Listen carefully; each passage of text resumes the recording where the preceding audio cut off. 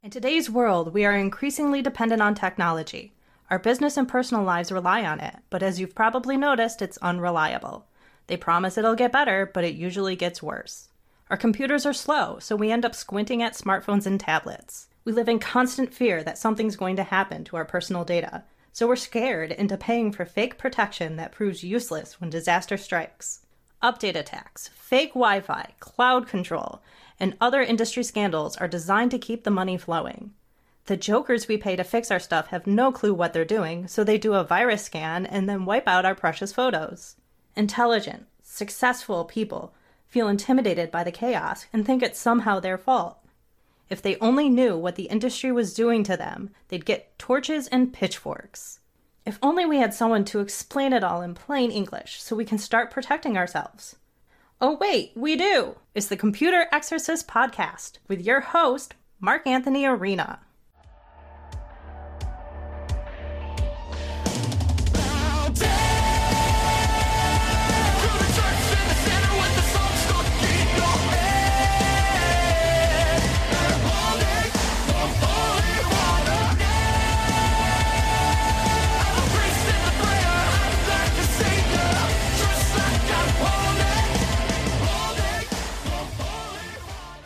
From the Wallace Memorial microphone in my home office, overlooking the hills of Western New York, it's the Computer Exorcist Podcast. Mark Anthony Arena here. So glad you are with us. As always, you can go to my website, thecomputerexorcist.com. Okay, this is part 2 of our interview with Riley Cagle, who is a lobbyist down in Washington, D.C., and just so interesting. So glad you are here. We are going to finish off our conversation. Go ahead and, tell us about you. Just to recap from the first part, my name is Riley, and I am a lobbyist for worker health and safety down in Washington, D.C. I've done pretty much everything down. I've done everything down here. I've worked in campaigns. I've worked in government analysis for private companies, legislative tracking, and now as a lobbyist. I've also worked on Capitol Hill as a paid intern in 3 different internships while I was in my 20s. And so and got to know a lot about the process and a lot about politics and how it runs in the building. So, but just to sort of start on this, we all the opinions shared here are my own, and they are based on my personal experience and my professional experience in previous roles. And so, I'm really happy to be here, and thank you so much for bringing me. All right. And I say this too. I'll say blah, blah, blah, and I'll rant and rave, and then I'll say, in my professional opinion, Microsoft is the worst thing ever, in my professional opinion. But it is. That is my opinion. So let's give me a quick, let's do a quick question here, because I thought this was a fascinating thing when we talked last a couple weeks back, just personally when we were talking. What can government do for you, right? That's a question that I have. For me, it's just some mysterious thing that I don't even expect anything of. Right. I like to bring up this example, and I'll get into a little bit more detail, but I had a constituent that called me once, and they said, hey, I'm going on my family vacation in, 3-4 weeks, and I ordered my passport like 3 months ago, and it's not here. And I don't expect you to help me because I'm a Democrat, but I'm calling anyway to say that I did it. And I said to them over the phone, I said, of course we can help you 100%. And they said, really? Wow. And I said, yeah, of course. It's like, that's our job. Like, our job is to help you. And we got their passport. They're there for everyone. They were able to make their family vacation. But I think that's sort of the common example that everybody thinks of that that most people know about is like, oh, I need my passport expedited. I'll call my congressman. But there's so much more that government can do for you that you just have no idea.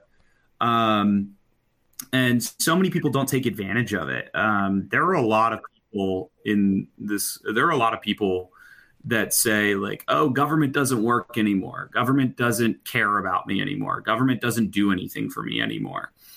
And in reality, what I've noticed is that I talk to people all the time, and they say they have this issue with the government.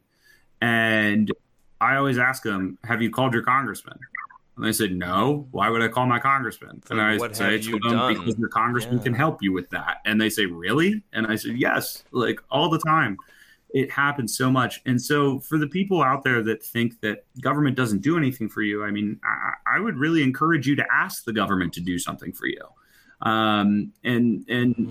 What can they do for you? If your tax returns haven't gotten back to you on time, you can call your congressman and say, hey, my tax returns still haven't come back. They're late now. And like, can you call the IRS? Yes, we can do that. Hey, wow. I need help because my fiance, her immigration papers are not being pushed through quickly. And like we've been waiting for way too long and we're past the date that they told us they would have them by. Can you call your congressman for that? Yes, you can call your congressman for that. Hey, I need help getting this grant for my farm.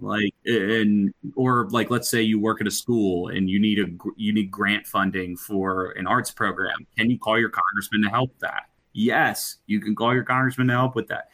Any single interaction that you have with a federal agency, whether it's taxes, your passport, immigration, anything, you can call your congressman or your senator, and they have staff that are dedicated to helping you. I've helped countless veterans with their VA benefits, or at least gotten them connected with the right person who could. So cool. I've helped so many people. VA benefits is a huge deal. We have a ton of people calling about that. But don't think that this is just the federal government. If you need help with the unemployment agency because you're unemployed and you need to deal with your state unemployment agency, call your state representative. Your state representative can actually help you with any other state agency, including the DMV. Everything they can help you with, and your state senator as well. So, my charge to everybody listening is, if you think the government isn't working well enough for you, I would charge you to ask them to work for you. Wow. As you're saying this, I'm thinking back to, I think it was 2007. I was super broke and just really down in the dumps. And I had this little DBA, and I was selling, computer parts on eBay. Probably made a couple $100 a year. And I had to submit, I think it was sales tax. It was. And they hit me with this huge bill for $3,000 in sales tax, and I just flipped out. And I tried to get my accountant to write them, and I eventually wrote them and called them, and finally I just gave up. I'm just like, look, I can't. I eventually called them, but at that point I'd already decided to shut down my tiny business, and I was so discouraged. But I eventually called them, and I should have called my state representative, absolutely, as someone, but I eventually got a hold of someone, and they said, oh yeah, sorry, your return got stuck to another one's by accident to some bigger company. But I was so discouraged. I didn't start another business for a bunch of years after that. I'm telling you, man, it's their job. This is in the job description. They have staff in their district office usually. In the district office, there's another 8 or 9 staffers in the district office, that their whole job, most of their job is handling what we call casework. Right. I was an innocent citizen, right? This was all their fault. It was, yeah. Wow. Yeah. I like what you say, because there's plenty of times it's like when you're at a school dance when you're a kid, and it's like, girls don't like me. Well, did you go ask one to dance?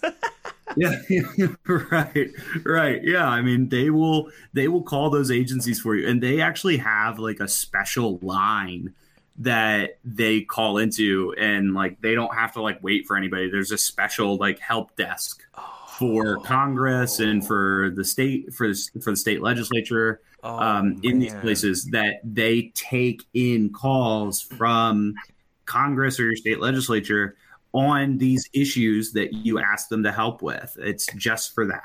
How cool is that? Wow, that's just, life hack, as you young people say. Yeah. Okay, let's throw some articles at you. First time guest here, or your first time on. This one is trying to get it July of 23, so it's pretty recent. CNN.com, Microsoft under European antitrust investigation over Teams. Teams is Microsoft's pathetic version of Zoom. Whenever Microsoft comes out with their own version of something, I always say it's their pathetic version of, Bing is their pathetic version of Google, and so on. Teams is actually like ancient prehistoric technology that just crashes constantly. And unfortunately, someone in the court system, at least here in New York State, was duped into signing some kind of a contract with Teams. So if you have to do some kind of online hearing, you have to infect your computer with Teams, and it constantly crashes. It's never worked for anyone in human history, in my professional opinion. Yeah. Here goes. European officials are investigating whether Microsoft's practice of building its Teams software into Office 365 is anti-competitive. Side note, they're actually building it into every copy of Windows, so it's actually worse than this journalist realizes. And there's something called Teams machine-wide installer, by the way, where there's a couple situations where if you uninstall Teams, the machine-wide installer is still dormant, and it reattacks, and it reinfects your machine with Teams over and over and over and over. Wow. If you go look at the forums, right, it's the same deal like you were saying, reach out for help. If you go look at online forums, especially for Microsoft, there's just zillions of people wailing and grinding their teeth. They're just suffering out there with this filthy, irresponsible, mismanaged software. Anyway. Yeah. Follows a formal complaint by Microsoft's rival, Slack, alleging that Microsoft has illegally circumvented competition. By packaging Teams together with its well-entrenched productivity suite, like Word and Outlook, right, Office, Microsoft could be effectively blocking customers from seeking out the rival collaboration tools, right? Antitrust officials are also concerned about interoperability issues between Microsoft software and third-party products. This may constitute anti-competitive tying or bundling and prevent other communication tools from competing. Slack's initial complaint alleges that Microsoft forces Teams onto millions of customers. Hey, also journalists, you forgot the Meet Now. That was a button that appeared mysteriously around the end of 2020, beginning of 2021. All of a sudden, all Windows machines had this mysterious button on the bottom right called Meet Now, and no one knew where it came from. Turns out it was injected into the machine during an update attack. And that's another concept I'd love to talk to you about. Microsoft attacks their own products with what I call update attacks. That's my term. Where it's an update that claims to help you do something, and it might even do that, but then it breaks 10 other things and injects more ways in which they can spy on you or give you suggestions to modify your behavior in their best interest, like this Meet Now button that aimed to circumvent Zoom, certainly. But luckily, because of their usual incompetence, people were just terrified by this button that appeared out of nowhere. Anyway, back to the article. Microsoft sells a closed ecosystem of its products, right? Not as bad as Apple, where you have to also buy the Apple hardware, Apple socks, Apple underwear, Apple toothbrush in order to get it to work. Right.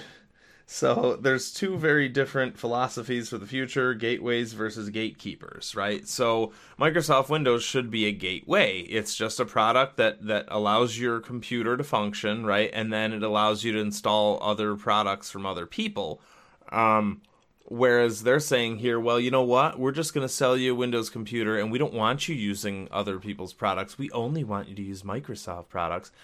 Again, another tangent is the S-Mode scandal, and I did a mini speech on that the other day to a group where the S-Mode scandal is, hey, look, I buy a Windows machine, and I don't realize until I get it, there's this thing called S-Mode where it says you're not allowed to use anything except for the things we sell you in our app store. Yet another scandal. Wow. It's another fully legal scandal that no one in society is aware of, so again, that's my job to raise awareness. So a couple of scribbles on this here that I want to mention before I get your opinion here. Sure. Yeah, so Teams destroys itself constantly. I say that all the time. And Teams, by the way, begs you desperately to sign into a Microsoft account when you actually don't have to, right? And that's another thing. A lot of new computers, when you buy them, are begging you to sign into a Microsoft account, but regardless of Teams. So try to avoid that no matter what, because then you're giving control of your machine to them. So yeah, again, someone was duped into using Teams for court meetings, so that's awful. I recommend Jitsi instead. I mean, Zoom is a lot less bad. Zoom is the big name, and they're okay. But I like Jitsi. You and I are using this right now for our own conference as we're talking. It's meet.jit.si. That's meet.jit.si. I've been talking about this to my listeners for a while now. And the idea is you don't have to even install anything at all. You just go to a website, you give the website permission to use your camera and your microphone, and you type in a room name. So you and I just typed in the same name, and that is it. We didn't install anything. We didn't fight with anything. That's that. Nope. And final thing, as far as this, if this is bad, they should look at Microsoft Edge. It's the same thing. If you remember in the 90s, the famous antitrust battle with Microsoft bundling Internet Explorer in every copy of Windows 95, guess what? They immediately crushed their rival Netscape, immediately. They immediately crushed Netscape because Netscape is this third party that had to get its software out there, and Microsoft is like, oh, we'll just bundle Internet Explorer with all our copies of Windows, and then people are lazy and like, I don't need Netscape, right? So they're doing it again with Edge, which is just, it's Internet Explorer's evil grandson, basically. They came out with this thing, they promised it was going to be brand new, and then all of a sudden these federal security bulletins came out that said, hey, you know all those billions of holes or thousands of holes that are discovered in Internet Explorer? Edge has those same holes. So it was not an all-new product from scratch. Wow. So then they closed that project down, and now they have new Edge, which is this little ocean wave icon, and it's actually a mutilated version of Chrome. They basically took the free open source chunks of Chrome, mutilated it, and so now instead of Google harvesting your behavior, Microsoft harvests and sells your behavior, and they bully you viciously to the point where even if you hit the red X to say no, or sometimes there's not even an X at all, you just have to keep clicking, and they enroll you in things and suck all of your history out of competing browsers, and then suck all that history into Microsoft servers. So you click on Edge by accident, and heaven forbid you try to make a competing browser your favorite, and Edge attacks and pounces viciously in order to terrify you. Mm-hmm. So, folks, if you think Teams is a problem, we got a much bigger scandal with Edge, in my professional opinion. It spews icons everywhere during every update attack. Even if you delete the icon for Edge, during every update attack, Microsoft will flood your machine with billions more icons for Edge. Yeah, so that's my opinion on that. I know you said, so you're an expert on antitrust, is that correct? I wouldn't quantify myself as like an expert. I'm well enough versed in it. I mean, it's something that I've followed. Teddy, so it's funny, Teddy Roosevelt is my favorite president. Uh-huh. And but I will say, the days of like the Teddy Roosevelt antitrust are gone.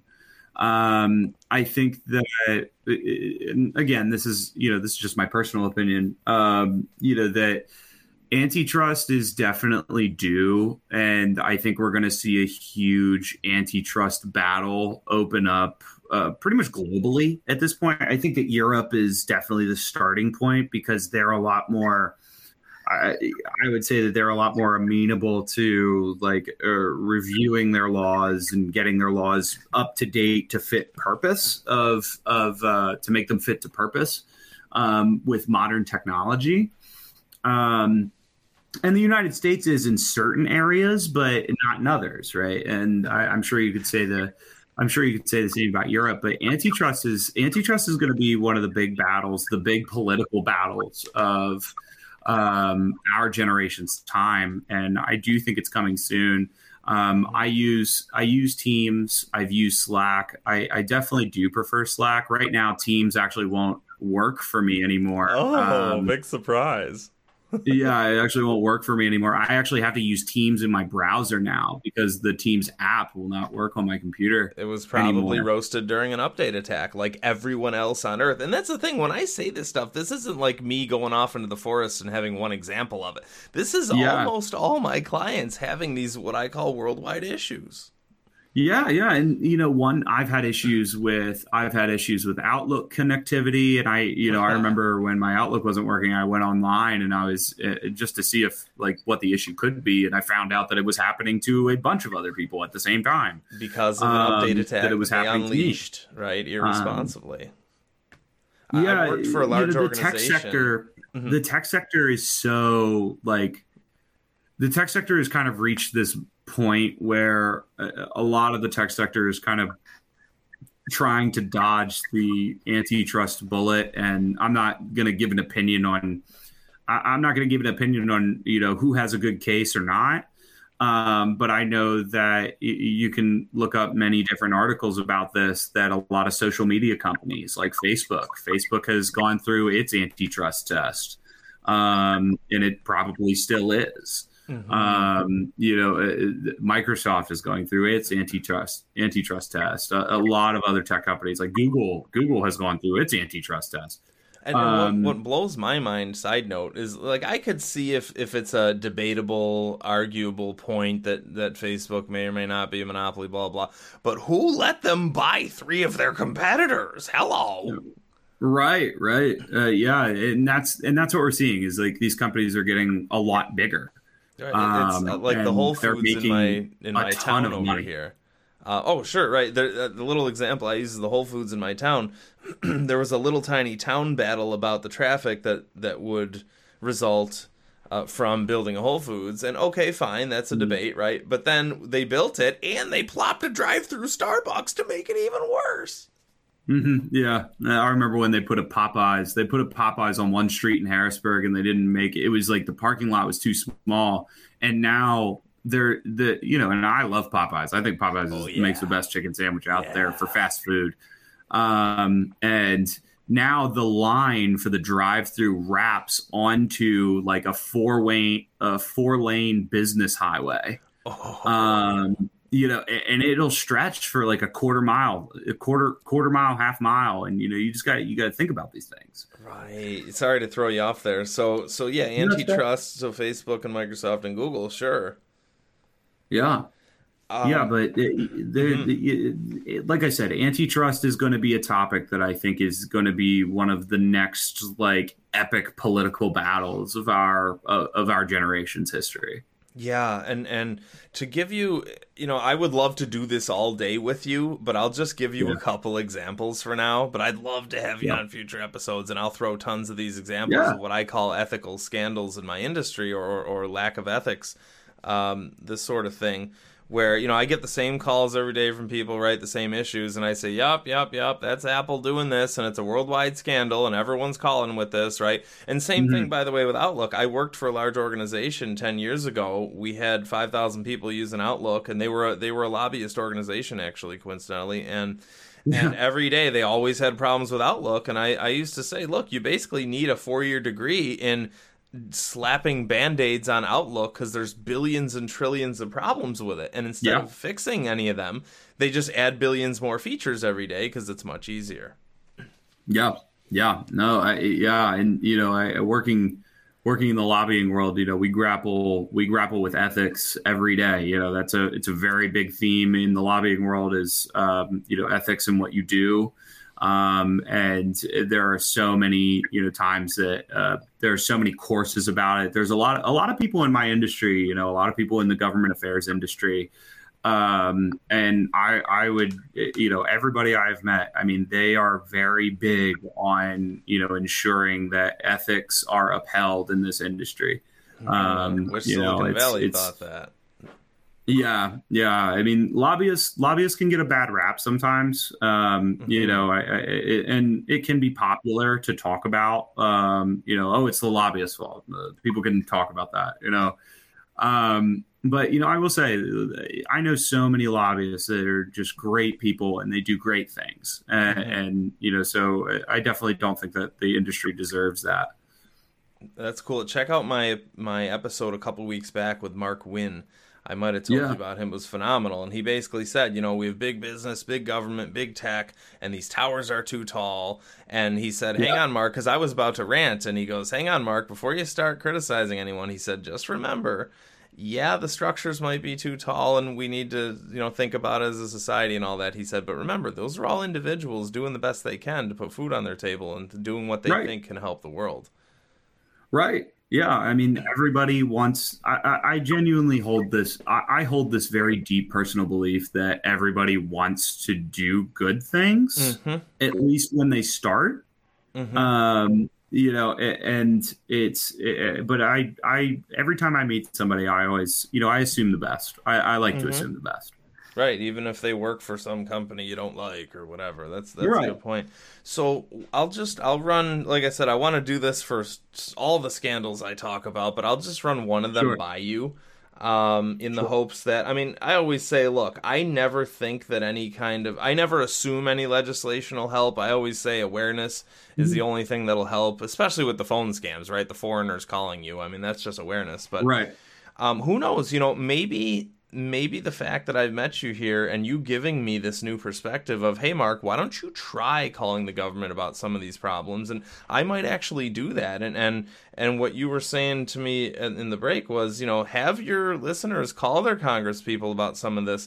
So I'll give you a great example of something that I wish I'll probably call my congressperson about, and I wish my listeners would as well, is the OneDrive scandal.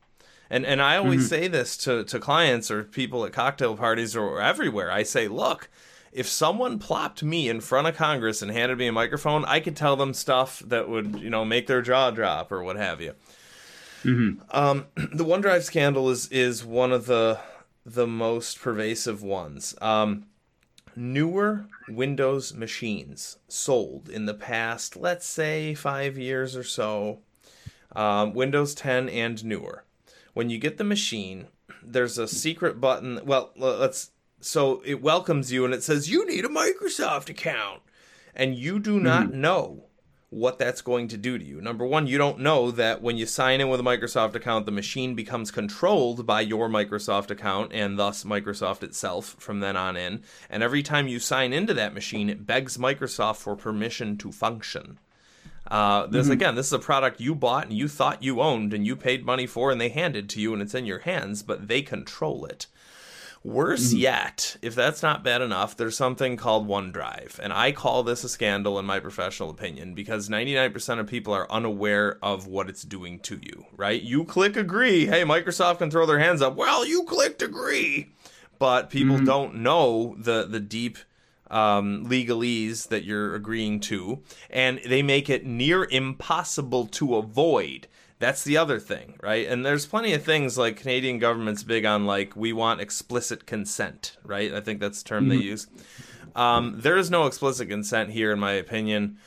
People don't know this, so I go to people's houses, and I'll even say, hey, did you sign into the OneDrive scandal? And they'll swear they didn't, but turns out their stuff They were. It turns out they were involved in the OneDrive scandal. Here's what it does. So you sign up for a Microsoft account, you sign into the machine. The OneDrive scandal sucks your documents and photos and whatever else out of your machine and into Microsoft's arguably insecure cloud. Have you heard about this? Yeah. Well, given that information that you just gave me, I know that now I'm a little bit familiar with it. I wasn't familiar with all of the sort of technicalities behind it, but this sort of brings us to another, epic political battle that I think we're going to see in our lifetime as well. And actually, I already witnessed this in a previous role. I tracked data privacy bills a lot. Ooh. And that was a topic of interest for one of our clients, and I became fascinated with data privacy legislation. And you see now that the data privacy argument definitely has a lot more life to it because of TikTok. And I would say that's just the biggest example. All the rampage on Capitol Hill about TikTok. and what they're doing with the data. Yeah, that's just one example. Yeah, I mean, being that it's arguably the largest social media app out there for the younger generation right now, and I sometimes find it funny. We're talking about TikTok and we're talking about all the data they have, and it's like, man, Facebook does the same thing. I mean, oh yeah, Facebook collects just as much. All these tech companies they collect a lot of data on you, and so I think. When I was tracking that legislation, I saw a lot of states were passing their own data privacy bills. Mm-hmm. They include the right to be forgotten. The right to know what data a company has on you. Yeah, and of course the companies are going to make it as cumbersome and complex as possible. Right. Yeah. And that's where, where states are passing a lot of these laws right now. And again, in my personal opinion, I think that the legislation is, it's still evolving. I think that legislators are really trying hard they're trying very genuinely hard to understand how it all works. Mm-hmm. Right. And my encouragement to you is that, Congress and your state legislature, they can't act on issues that they don't know about. Right? Yeah. I've said that on my show but I was a lot less polite about it. Yeah, they can't. Well, and they can't, if you don't keep them informed as a constituent on the issues that matter to you, then they're never going to know. So it's up to me. I encourage people all the time, grumbling. Reach out about the issues that are so important to you, because it's very important to have an open dialogue with the government, because like we talked about before, 1.7 million communications a year to one person, right? But I mean, if you really think about it, there's 300 million people in this country and they all have competing needs. Yeah, all crying at once. Yeah, I mean, they all have competing needs and competing issues, like a giant kindergarten. And we come together at the altar of compromise on Capitol Hill to try and make something that makes sense. Yeah, but I love how you put that charge on me, where it's like, Mark, look, if you have a problem, it's up to you. It's up to me, Mark, to go ahead and call them and let them know, because I was the guy sitting around grumbling, thinking that no one could do anything for me. But you really inspired me there. That really, The last thing that I will say about it is, I want you to know, and I know this because I've worked in this world for a while, is that it takes persistence, to get something done in this city. But it is not impossible to get something done in this city or in your state capital. It's not impossible at all. It takes persistence. You're definitely going to have to, it's not going to be one phone call and then you're done.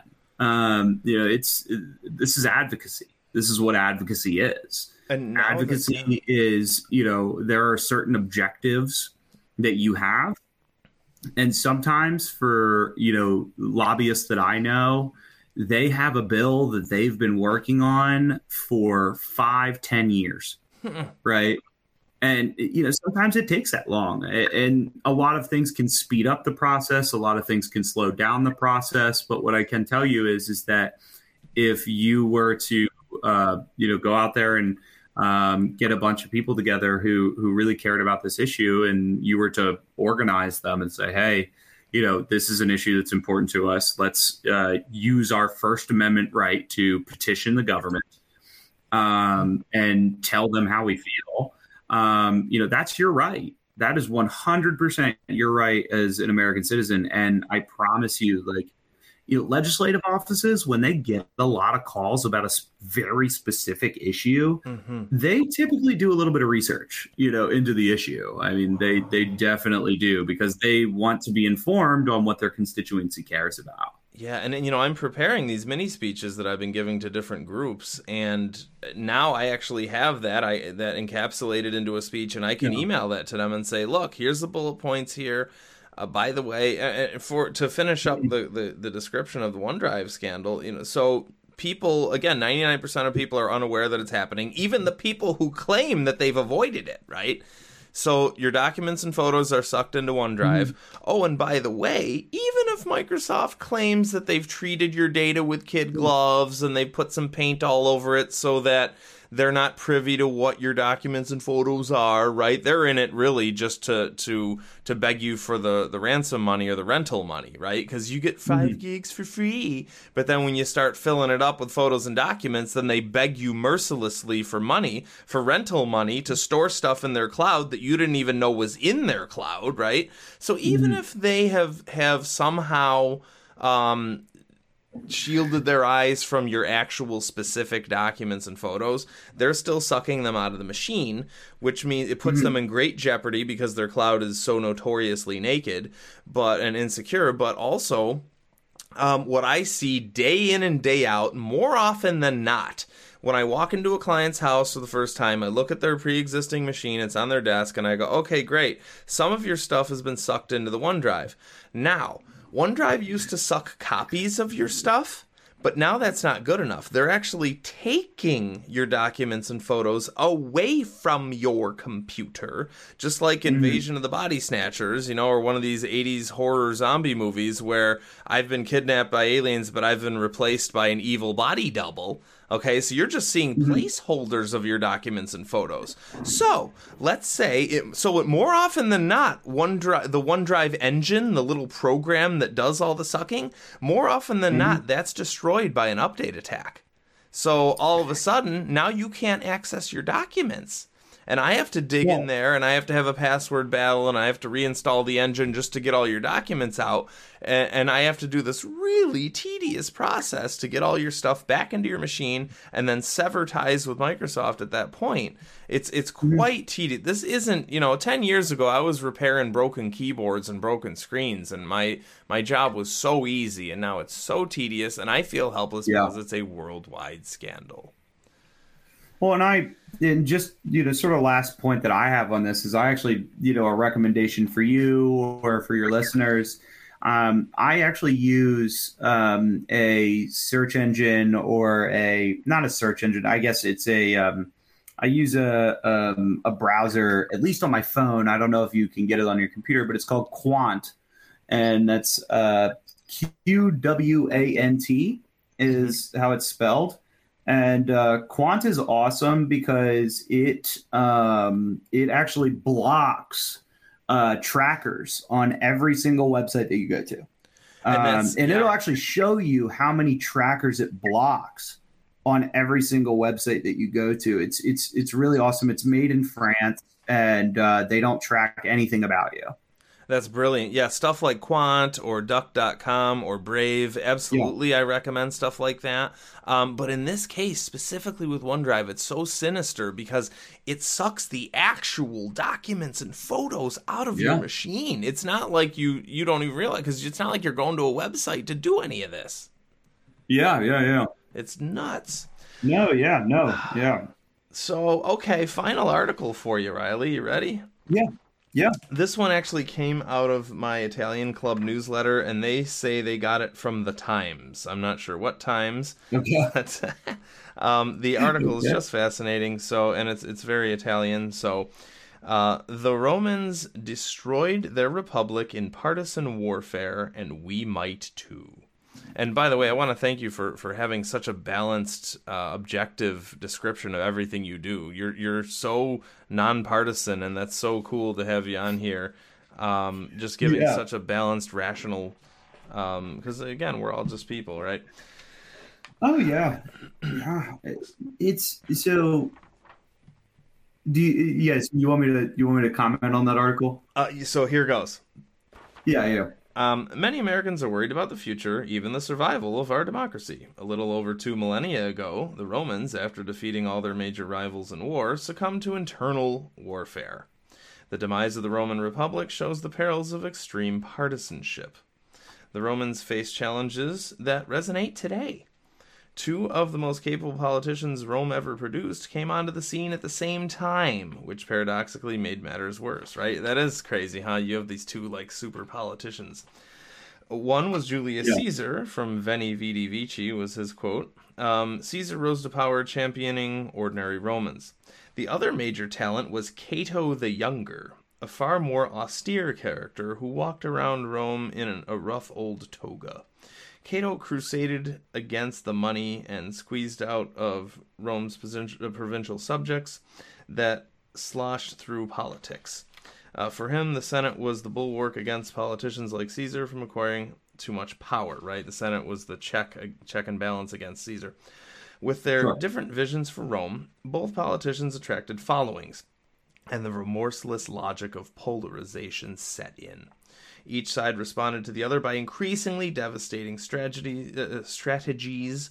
Partisanship became a chain reaction, as it is now, right? As political norms and institutions weakened, clashes became seemingly inevitable. And I want to add here that it's kind of worse now because we have these echo chambers. You go to someone's house and inevitably they're either watching Fox or CNN and they're in this echo chamber and they just roll with the party line.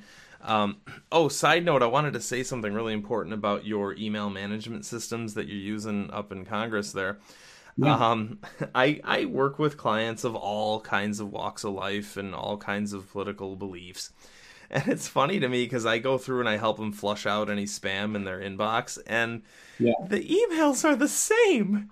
The emails are the same template. I want to tell these people, like, hey, look, it's this email you're getting is actually the same as your political opponents. It's one of them says, Trump is out to get us and get our freedoms, and the other email is Pelosi is out to get us and get our freedoms. But it's the same email. Well, and a quick note on that, it's so those email or those constituent relations management systems that are in Congress, those are actually separate from the campaign. And the campaigns, I've actually, I forgot to mention that I've actually worked in campaign fundraising as well. So I am very familiar with the emails that you're talking about. And exactly how that whole process works and everything. I also I didn't work directly with, but I knew people in the direct mail side of that company that would send the letters out and stuff like that. And, you do have copywriters.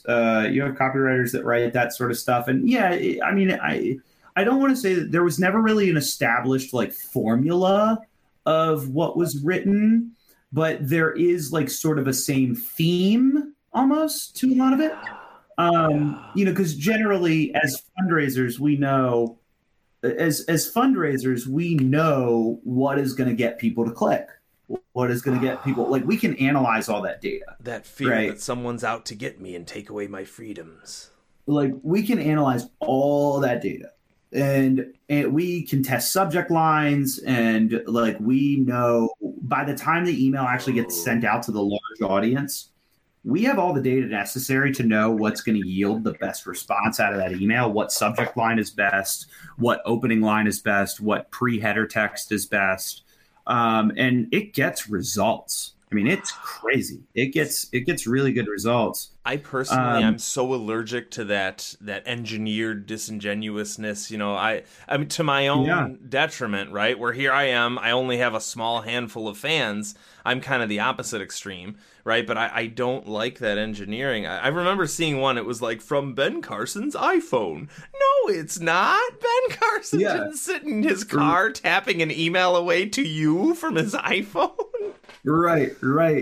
And what's fascinating is that the lists, so you probably wonder, where do we get these email lists that where do we get these massive email lists where we send it out to 10,000 people or whatever? I don't even remember how many people would send it out to at a time, but there is a whole market of people who basically it's walking into a bazaar of just email lists. Mm-hmm. And they are just these guys. They're just random people. Sometimes they're companies that curate these lists. But I know that one of the best lists we had was just this. He was just this guy. And he was just this random guy who lived in the Cayman Islands. And he just had a list. And it was a good list, and it raised a lot of money. And you would basically rent that list to him, or you would do what's called a revenue share. where he gets a certain amount of the money that's raised, right? And he gets a certain amount of the money raised, and then your candidate gets a certain amount of the money raised, or your cause gets a certain amount of the money raised. And a lot of the causes, I mean, the causes that we were fundraising for were, inherently political causes.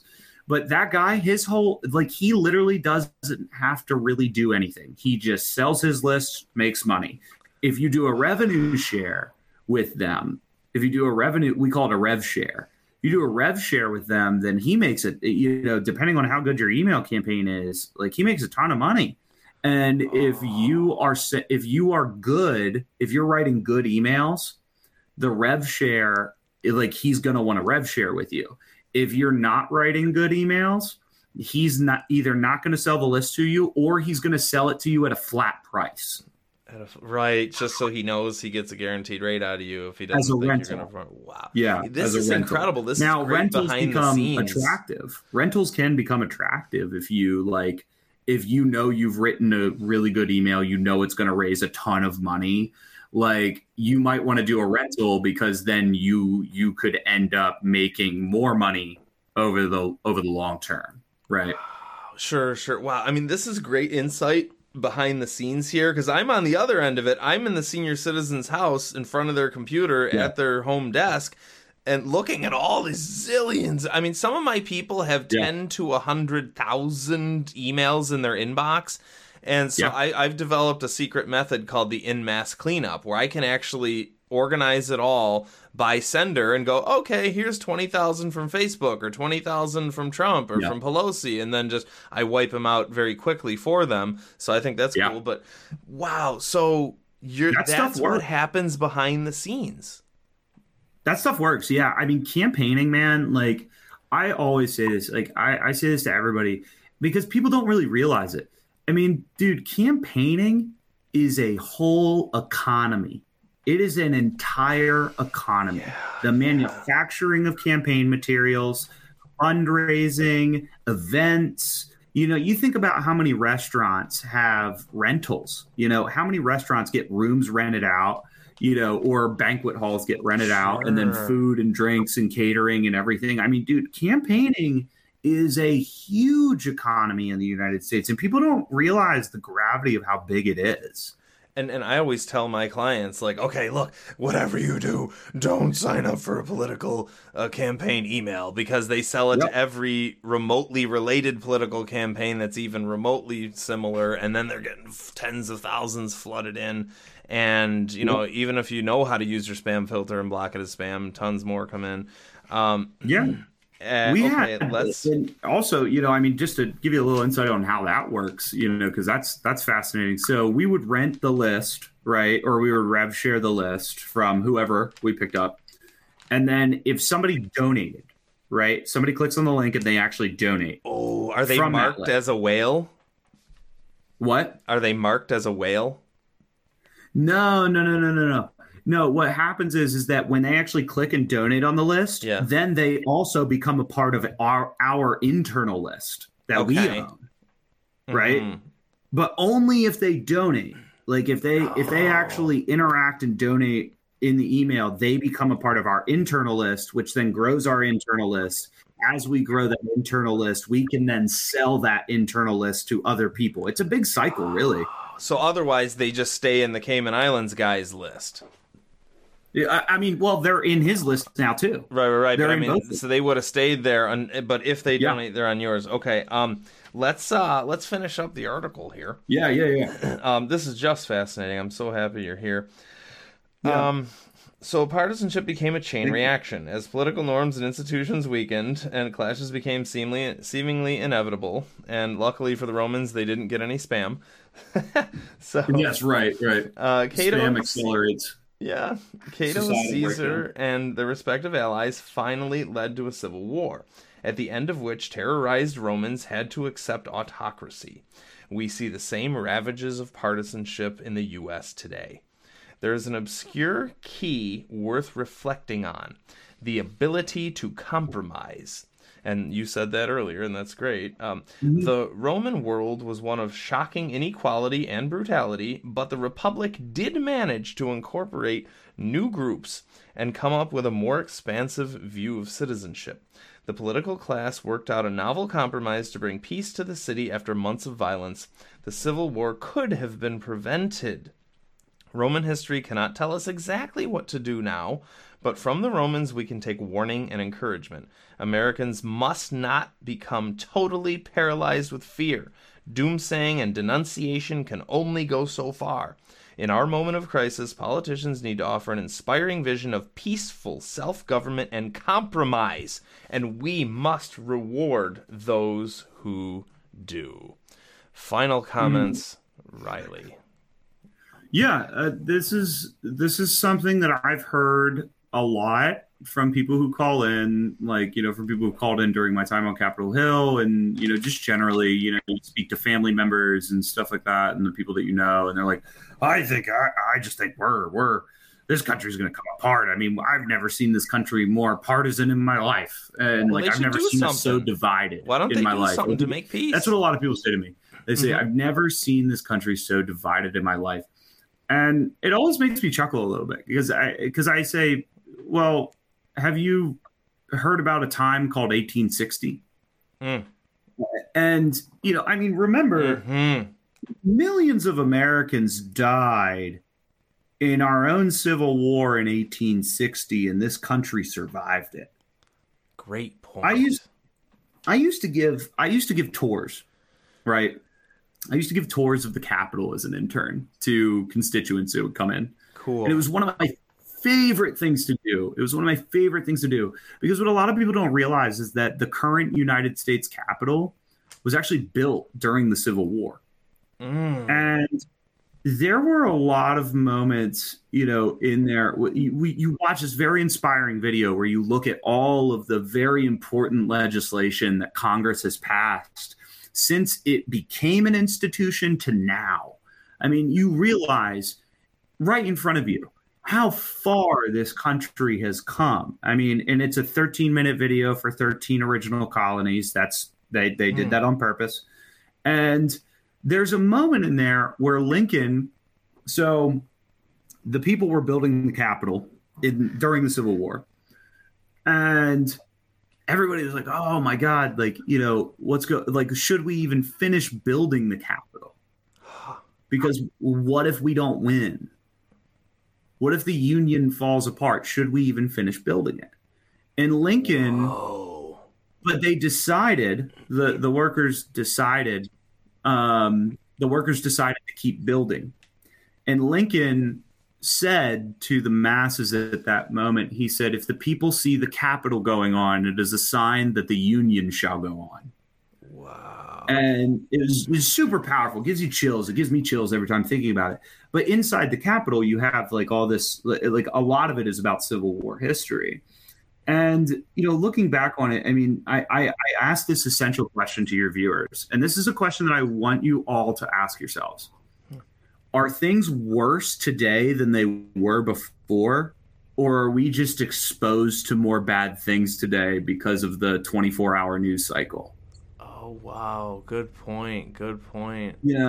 I mean, crazy things have been happening in the world forever. The difference is that back in 1860, you had to deliver it by telegram or by horse mail. We even had, at some point in World War I, guys took forever to get communication because it was done by carrier pigeon. Yeah. But now you have unlimited access to everything that is happening at the world at any given moment. Recently, today, the New York Times did an article about the Wagner Group. The Wagner Group leader, he just died in a plane crash. And literally minutes after it happened, boom, it's in my phone, notification, Wagner Group, Prigozhin dies, in a plane crash, Russian military involvement likely, sort of deal, within minutes of it happening. Right. Minutes. And what are you going to do about it? What am I going to do about that? Right. Well, yeah. And so, my generation is so profoundly depressed. Yeah. And I know why. Because it's profitable to deliver bad news, right? They can't. Because they are bombarded every day with the most horrible things happening in the world, and they think, "Oh my God, is there any hope for us?"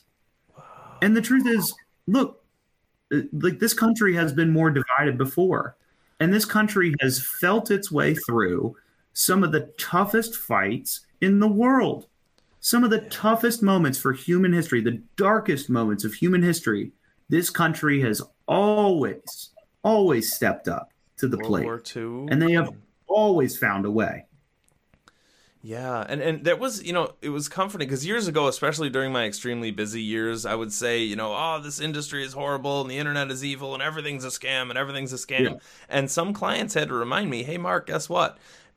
This is just people being treacherous to other people, and that's gone on since the beginning of time. And that actually was comforting to me. I go, oh yeah, you know what? People have been nasty to each other since the beginning. Okay, it's not just my industry, and I feel a little better. But no, that's a speech right there. We recorded it. You heard it here first, folks. Riley Cagle's inspiring speech. Tell your friends this isn't the darkest time in human history, and there is hope, and America pulls through if you and I can come together and see that we're just all people trying to do the right thing. Thank you so much for joining us. I wish you all the best, and you're welcome to come back anytime. Thank you. Thank you so much for having me, man. This has been a really great experience, and I hope everybody learned something valuable while listening to this. Yeah, I know I did. TheComputerExorcist.com, newly remodeled and ready for you to look at. Buy a book for all your friends. Take a look at the podcast. Tell your friends about the podcast, and we'll talk to you later.